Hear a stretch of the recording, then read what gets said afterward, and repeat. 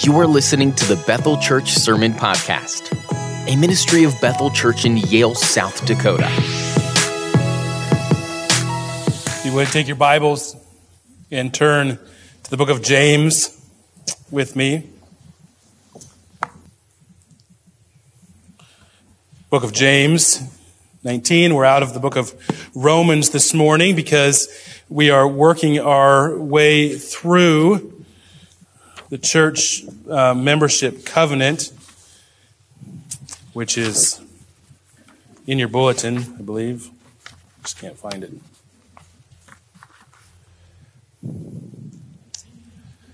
You notice it's in there. We'll be slow to take offense, always eager to seek the reconciliation that Christ demands, and work to preserve the unity of the Spirit and the bond of peace. That's the section we're covering this morning. I'll make reference to it again. If you would, stand with me as we read this portion of Scripture together. Short portion, I'm going to read 2 verses. Verses 19 and 20. Let's read further. Know this, my beloved brothers. Let every person be quick to hear, slow to speak, slow to anger. For the anger of man does not produce the righteousness of God. Therefore, put away all filthiness and rampant wickedness, and receive with meekness the implanted word, which is able to save your souls. But be doers of the word and not hearers only, deceiving yourselves. Let's pray.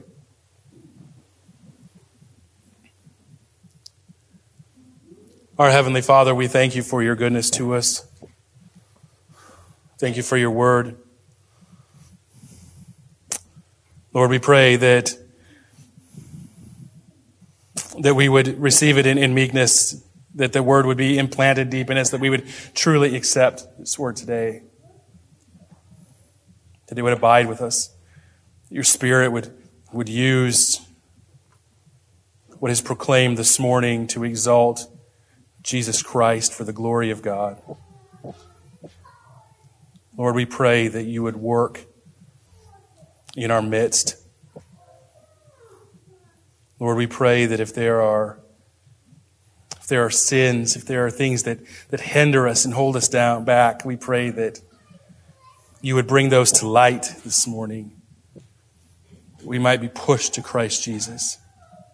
Lord, I pray that you prepare us for your table. We pray these things in Jesus' name, amen. You may be seated. I'm just going to take it and put my cards on the table before the message here, and that is that one of the difficult things about preaching and pastoring a church from week to week is that there is a lot of time to offend people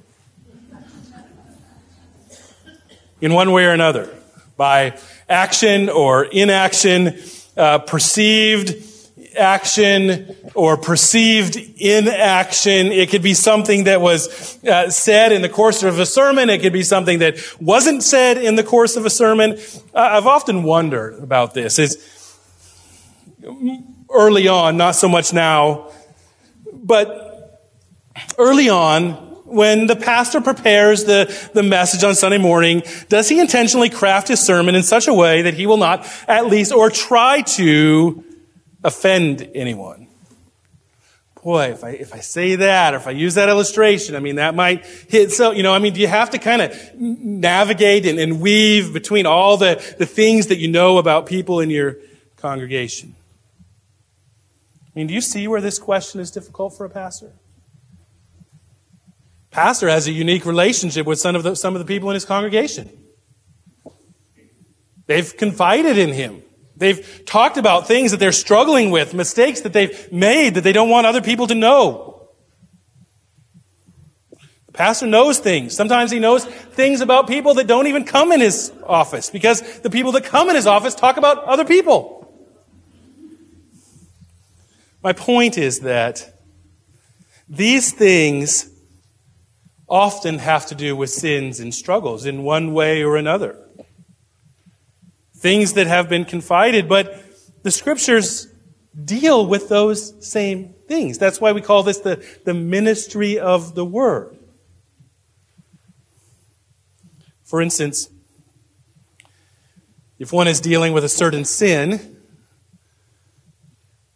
not going to use an example at this point, we'll later. And the passage that we're dealing with that morning speaks about that certain sin, and we spend the entire message dealing with that. It's going to hit very close to home to you, but maybe not somebody else. You might actually get offended,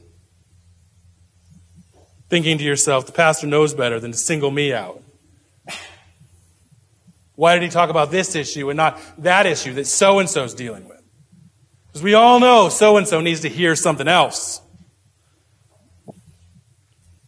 Whatever the case may be, I think you get the point. We try to get a guard against people feeling picked on. I mean, really don't have a hobby horse that I know of. I don't think I do. We take steps. We preach through texts. We go through the book of Romans. We take certain portions or topics that come up. And if something hits close to home, it's more than likely it's because that was just the next text in the arsenal. We go through books. In case of the last Sunday of the month, today, we've been working our way through the church membership covenant. Just taking it as it goes. So if you want to know what we'll be preaching on next month, or next time we're in this series, it would be very easy for you to figure that out a long time before they get there. Now, I bring all of this up at the onset for a couple of reasons. The first is that the item in the membership covenant today speaks about being slow to take offense. Read that in your bulletin. We will be slow to take offense, always eager to seek reconciliation that Christ commands, and will work to preserve the unity in the spirit of the bond of peace. That statement goes far more than we're going to get to in our short sermon this morning. But we're going to deal with the first part of it primarily. Of course, the first part really has bearing on the rest of the statement, but I'll let you make those implications. Do you think there are some people who are more apt to get offended than other people? I mean, what makes us get offended by other people? Not just me. Not just preaching on something.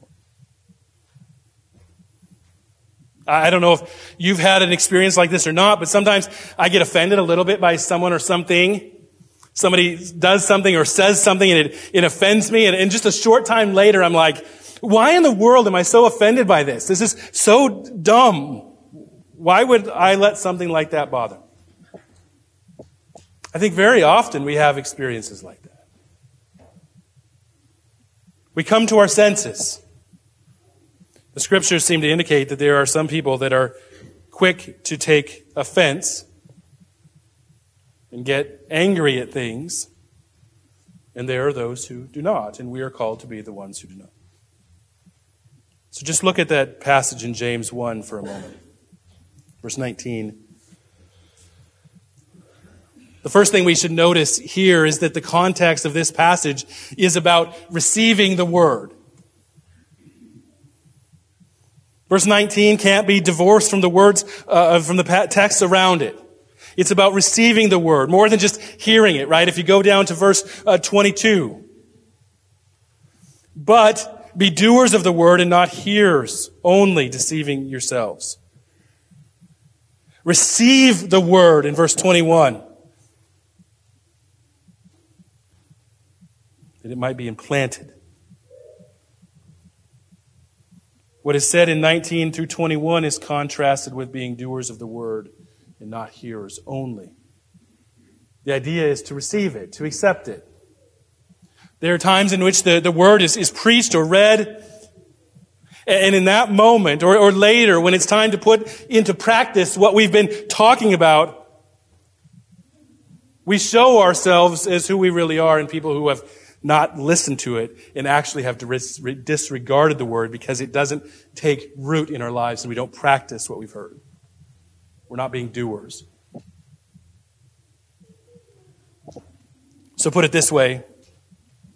Do we listen and accept the word, not as just good teaching or something that we should do, and put it into practice as an optional thing?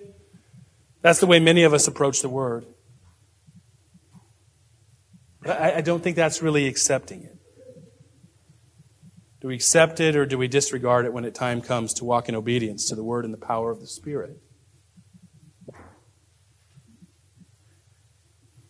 But there are times in which we actually walk in the flesh because we didn't accept it in the first place. I mean, this is actually a pretty offensive thing for me to say to you, isn't it? I mean, when you think about it, that it is possible that you or I, for that matter, would sit through a service, sit through a sermon, that we would hear, in some respect, God's word being proclaimed to us, and then leave here not accepting that word, and therefore go and walk in the flesh and not put what we heard into practice. Does that happen? Absolutely, it happens all the time.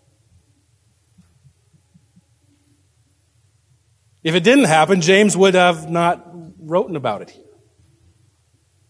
And if he only needed to share it then, but we didn't need to hear it today, that portion wouldn't have made it into Scripture.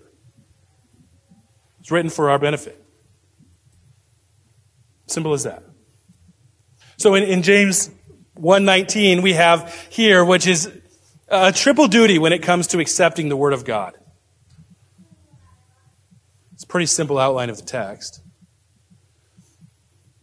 Quick to hear, slow to speak, slow to anger. Just start with being quick to listen. To take this statement and place it back in the first century context would mean something far different than it does today. Hearing then was imperative. If one didn't hear or listen well, they would run the risk of spiritual impoverishment. Most everything was done orally. The teaching and preaching. You might be thinking, well, that's really the same as in today. Not exactly. Even though somebody teaches in a Sunday school class, you listen to the sermon, you do have the Bible open in front of you, whether it's in a book or a device.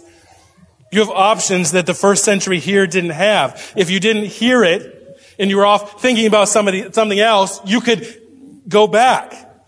You can go back and catch the podcast. They can't. They missed it. If they had a question about theology, they couldn't Google it. If one didn't listen well, it was to their detriment. Now, as important as this was in the first century in which James was writing, Pastor James really puts his finger on something here that is of great need and importance for us today. Just in my illustration a minute ago, one could make the case that we aren't, or perhaps we're not the best listeners ever now. We've got so many things to distract us. Why listen now? I can just go back and catch the podcast. Doesn't that affect the way we listen now? We're distracted. We're busy people. Kent Hughes asked this question. He says, why are we such poor listeners? Listen to his answer. It's good. His answer was busyness. He says that our busyness substitutes frenzy for conversation. It wrecks our relationships. It fills our calendars and empties our lives of the ability to listen to anything that turns us away from our little gods.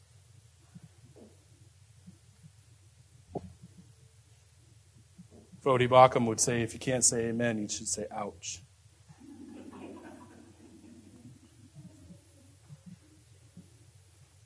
In other words,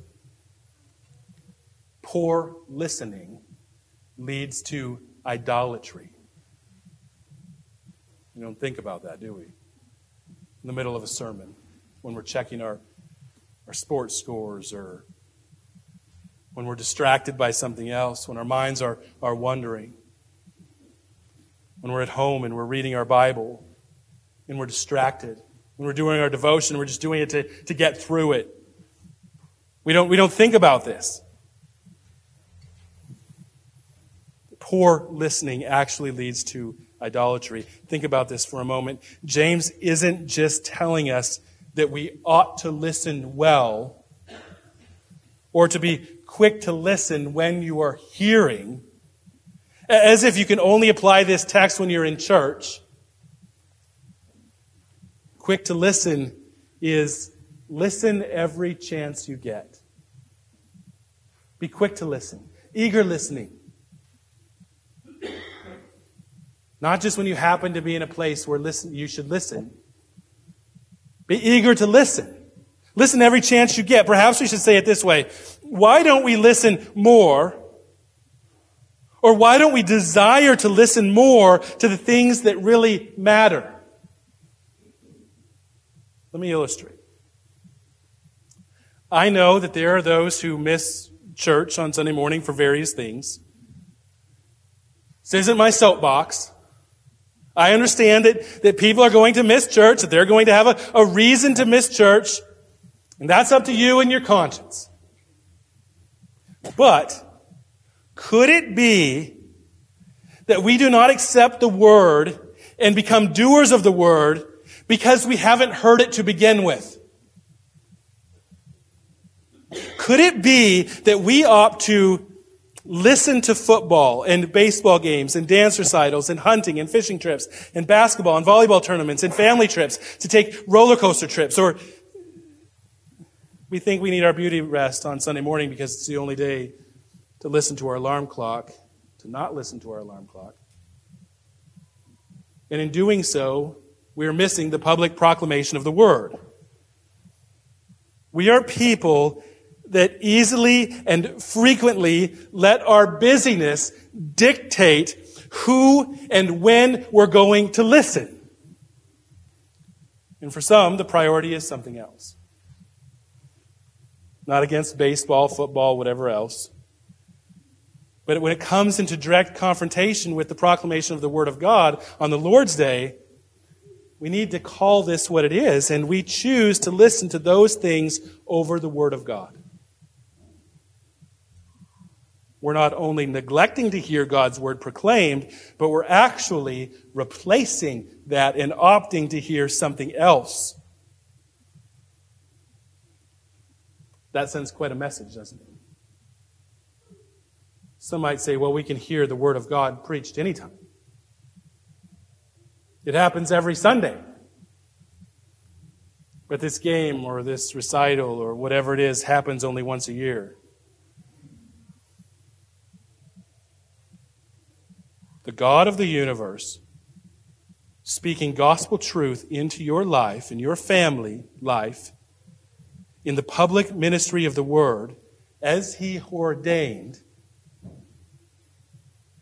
or a few moments of happiness on a roller coaster. Or watching people hit a ball around. Again, nothing wrong with those things. Nothing wrong with games and dance recitals. I love roller coasters, ask Dave Berg. But who we choose to listen to says a lot about us. James here is saying, be slow to listen. Don't be slow. Be eager. Think through your vacations. Think through your trips. Think about the implications that this has for you and your family. For whatever reason, and ask, am I being quick to listen? And who am I being quick to listen to? Second, First is really important. We need to spend a little more time on that, so I'm not going to spend much on the rest. But be slow to speak. So doesn't it just follow that the one that is quick to listen will be the one that is slow to speak? Makes sense, doesn't it? Even on the simplest and most practical level. There's a lot of wisdom here, isn't there? We get into trouble when we speak hastily. When we speak before we've thought through things. And really, I think what James is getting at here is that people speak without having listened first. And specifically, what we're talking about is accepting the Word of God. Really listening to the Word of God. Not just listening in general. We're talking about those with theological ideas and opinions that have not been grounded and bathed in the Word of God. Those who are sure of that they're right. That they're on the right course. And they want to say what they need to say. But they haven't truly accepted the Word of God. The fact is, being hasty in speech is a sign of rebellion. Not only because the Scriptures are clear in this matter, we are to guard our tongues, but when we speak having not listened to the Word of God, but make proclamations about how we are to live anyway, that is saying in essence that we know the best course of action. And we put ourselves up to a place that we're not. It's an act of rebellion. I'm not going to listen or accept the Word of God, but just speak my heart. In essence, that is rebellion. Some people will say something like this, well, my conscience was just going off and I needed to unload, I needed to speak. My conscience was really prompting me. I needed to say that. After all, if our conscience is saying we should do something, we should obey our conscience, right? Conscience is a warning light, not a guide. We obey the Word of God. In fact, our conscience is held captive to the Word of God. That is what we listen to. When Martin Luther was asked at the Diet of Worms if he would recant all that he had written in his books, I'm sure he wanted to speak hastily. His conscience was screaming that he should talk. But he took time. He wanted to be sure that what he had written lined up with the Word of God, and he came back with the famous quote about his conscience being held captive to the Word of God, and therefore he could not violate his conscience. Our consciences are the same. They should be held captive to the Word of God. And for that to happen, we must be people who are eager to hear the Word of God and then slow to speak, having listened to what the Word of God says on a matter. Thirdly, James says here that we are to be people who are slow to become angry. Some versions add the word offense in there, slow to take offense and become angry. That isn't the literal rendering here, but it is accurate. Just think about the progression of those who do not accept the Word of God, those who do not listen. They might sit in a service, they might listen to the words being preached, they might read books and articles that deal with certain things, and they see what they want to see. They don't really listen. There's some other motivation. They could be distracted or whatever it is. They speak without actually have really heard. I remember the debates in the college dorm that I was in. Debates about the sovereignty of God and the free will of man. They were never ending. They would usually end with somebody getting mad and going home and two people not talking to one another. My point is, these young people in the dorm were speaking hastily. They weren't listening, but they were speaking in arrogance, and the arrogance just filled the hallways. I remember getting so fed up that I remember just getting some books, going back to my dorm room, and just reading on these things. So the next time I was in a conversation, it would be a fruitful and edifying conversation, and not end in an argument that ended up with two people not talking to one another for a season. Can you imagine that? People not talking to one another in college over a doctrinal issue. But this is the progression. When people are quick to speak, having not listened to the Word of God and not accepting the Word of God, it usually ends in anger. And I've said a number of little bit controversial things this morning. Why should it end, right? Think about this for a moment. If you are angry with another person or have been at some point in your life, I would venture to say that most of us fall into that category in some respect or another. So I'm not just picking on certain people. I think all of us are there. But trace your anger back and find instances where you, mostly you and the other, but you, were quick to speak. You need to and ask yourself, did I really listen? Take that situation and ask, would have it been different if I wouldn't have been so quick to talk, but if I would have been quick to listen and go back to the Scriptures and really hearing the Word of God on the matter and just listen to what God said here? How would God want me to deal with this situation in a way that would glorify Him? And we just listened to what God had to say in His Word, and He asked the Spirit of God to guide us and show us these things. I would suggest that it's not easy to handle situations this way, and that sometimes the situation gets the most of us. But we need to see that being too quick to speak for what it is, it is rebellion. It's saying that we know what we need to say. We know what's what. We don't need to listen to God's Word. That we have it figured out. And that because we have it figured out, we have a right to our anger. My friend, listening and really accepting God's Word is so important, because when we don't, it leads to anger. And look at verse 20. For the anger of man does not produce the righteousness of God. Get this. My friend, you do not have a right to your anger against your brother or sister. You know how I know that? Because James says, be quick to hear, slow to speak, slow to anger. For that anger that you have does not produce the righteousness of God. I don't know if you've heard the phrase righteous anger. I've heard it a lot. Most of the time, people are justifying themselves and being too quick to speak, not going back and listening to the Word of God on a matter, not going back and really accepting it, getting angry at someone or something and then pointing out the finger at them and saying, it isn't my fault. Getting angry at them and saying, this makes me look more righteous. I mean, we see this kind of thing on social media all the time. Between Christians, in our world, we have made things very easy to say things or put ourselves in situations where speaking too quickly is easy. My dad used to give me some advice on the phone when I was a youngster and talking to girls.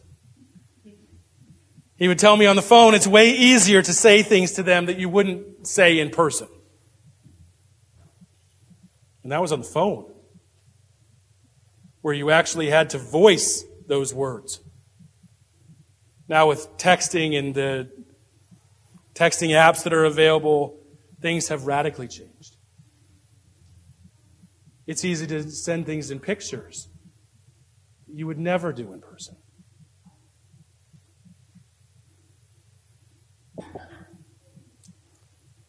No one has ever obtained the righteousness of God by being angry. I see some high-profile Christian leaders, and they're angry all the time. I want to tell them, I get it. These things are big issues. So-and-so shouldn't have done that. They were wrong, but really, this isn't a reason to be angry at them. No one obtained righteousness by being angry. Verse 20. So back to our statement. be slow to take offense, is really being quick to listen to the Word of God, slow to speak, not getting angry, and recognizing that our righteousness does not and cannot come through our anger, but it comes only through Christ's death on our behalf. You see, I have no doubt that this room is full of people, myself included, that have not listened as they should have listened. That you're sitting in a message this morning, listening to a message on listening, so that you don't get angry and speak too soon. But we're going to fail, aren't we? I prepared a sermon on how we shouldn't be too quick to speak. Sooner or later, I'm going to mess that up. And we're going to fall into that trap again. And we're going to be rebellious, and we're going to speak out of turn as if we know what is what.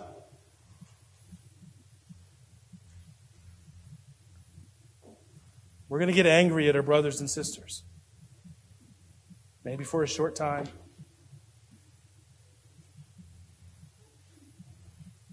But righteousness does not come through our self-serving anger and rebellion against God. It comes through faith in Jesus Christ, who bled and died and bore the weight of those sins and paid our penalty that we were to pay.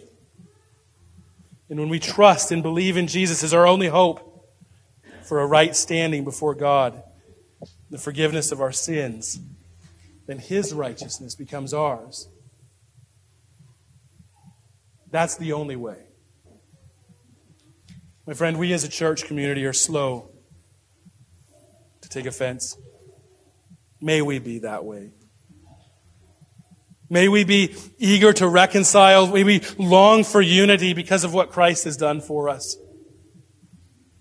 We are unified in Him, therefore we ought to be unified with one another. We are reconciled with Him, and therefore long to be reconciled with one another.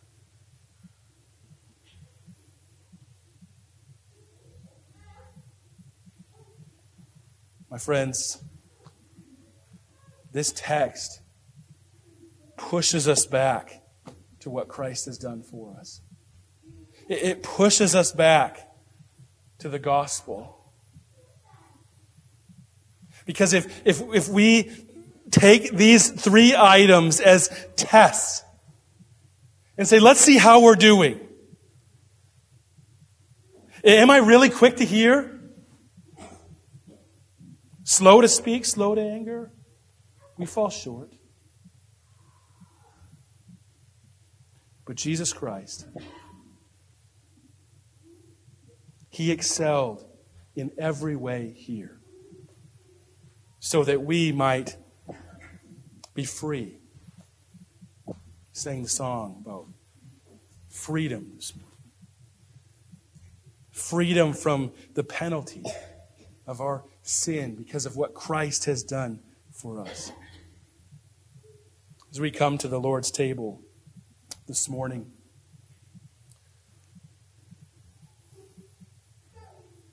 just take and think of this text.